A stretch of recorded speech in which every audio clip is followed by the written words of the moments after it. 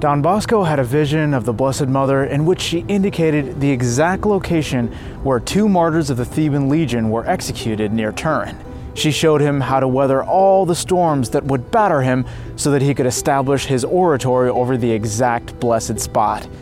Today we cover the resolution of a historical mystery on this episode of The Miracles and Prophecies of St. John Bosco, a project of America Needs Fatima. I'm your host, Matthew Miller.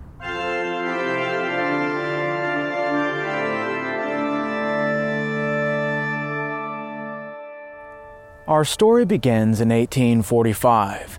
The Marchioness Barolo had given permission to house Don Bosco's oratory boys in the Refugio near her brand new hospital of St. Philomena until it officially opened in August. The oratory boys stayed at the refuge for 7 months, but when July came, Don Bosco realized that they were in deep trouble and had nowhere else to go.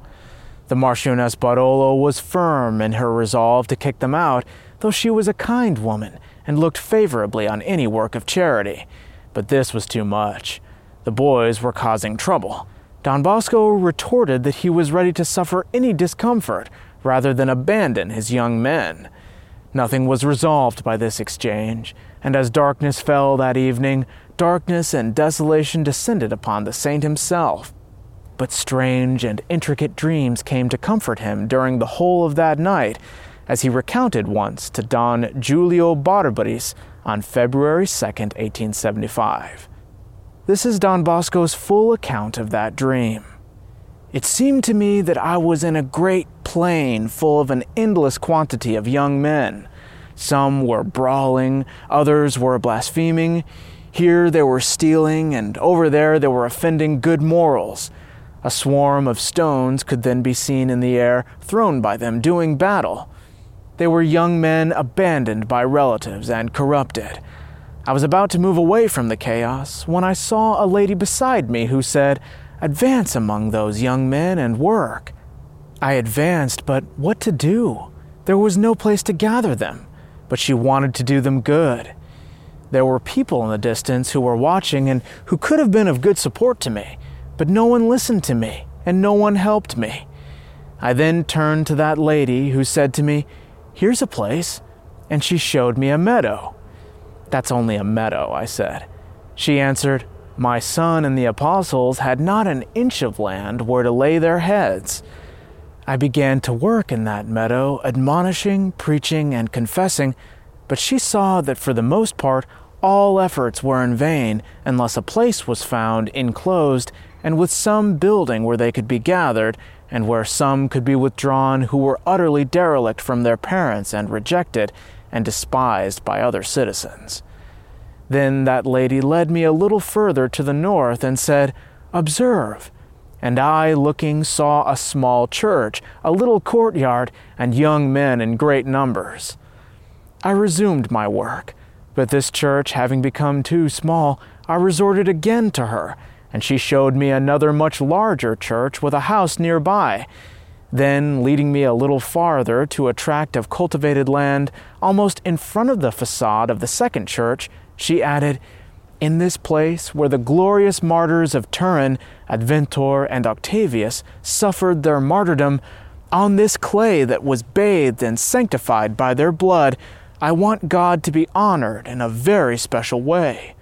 Now you'll remember that Adventor and Octavius were soldiers of the Theban Legion who suffered martyrdom under Emperor Maximian. And in the dream, Our Lady, by placing her foot on the specific area on the ground, pointed out the exact location of their martyrdom. I wanted to place something to mark it when I returned to that field another time, but I found nothing around me, not even a stone. Nevertheless, I memorized the location. It corresponds exactly to the inner corner of the chapel of the Holy Martyrs, formerly called St. Anne's, at the side of the Gospel in the Church of Mary Help of Christians. In the meantime, I saw myself surrounded by an immense and ever-growing number of young people. But as I looked at the lady, the means and the place also grew. And I then saw a very large church precisely in the place where she had shown me that the martyrdom of the saints of the Theban Legion took place, with many edifices all around and with a beautiful monument in the middle. While these things were happening in the dream, I always had bishops, priests, and clerics who somewhat helped me and then fled. I would try with great effort to call them over, and shortly after they would go away and leave me all alone. Then I turned again to that lady who said to me, "Do you want to know what to do so that they will no longer escape from you? Take this ribbon and bind their foreheads." I reverently took the little white ribbon from her hand and saw that on it was written this word, obedience. I quickly tried to do what that lady told me, and I began to bind the head of some of my volunteer bishops with a ribbon, and I immediately saw a great difference, and this admirable effect always grew as I continued in the mission conferred on me. For them, the thought of going elsewhere was banished from their minds, and they stopped to help me. Thus the congregation was established.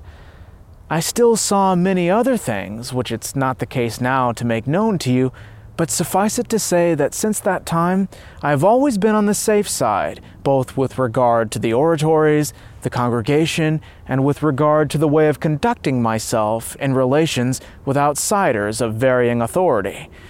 The great difficulties which arise are all foreseen, and I know the way of overcoming them.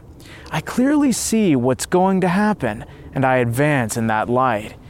It was after seeing all these churches, houses, courtyards, young men, clerics, and priests helping me, and the way of orchestrating it all, that I talked about it with others, and spoke of it as if it were already done. And it's for this reason that many believed that I was a raving madman. Hence originated that unshakable faith in the good outcome of Our Lady's mission, a confidence in facing all sorts of obstacles, a tenacity in colossal undertakings superior to human strength, and yet leading them all to a very happy end. I never wanted to tell anyone about this dream, and much less to manifest my well-founded opinion about the precise place for the glorious event. So in 1865, I suggested to Canon Lorenzo Gastaldi to write and print a book on the lives of the three particular martyrs of the Theban Legion, Adventor, Octavius, and Solutor. I asked him to make studies, drawing from history, tradition, and topography, and discover what place in the city had their martyrdom occurred. The learned canon agreed, and he wrote and printed the historical memoirs of the three confessors of the faith.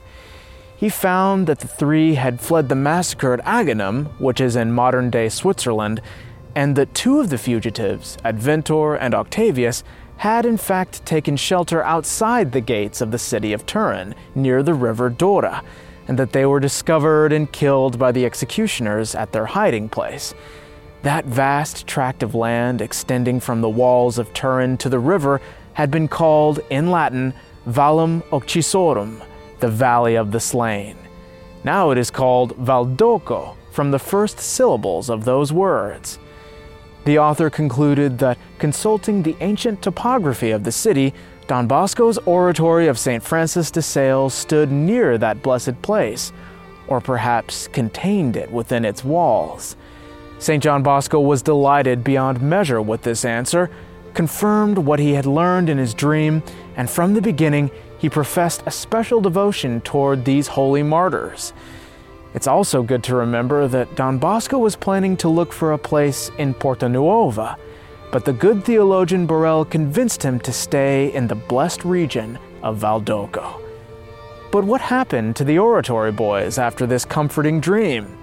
Yes, they did have to leave their refuge near the hospital in July, but they were never homeless, because Don Bosco immediately obtained permission for them to stay in St. Martin's Church near the Dora River, no doubt through the intercession of Our Lady.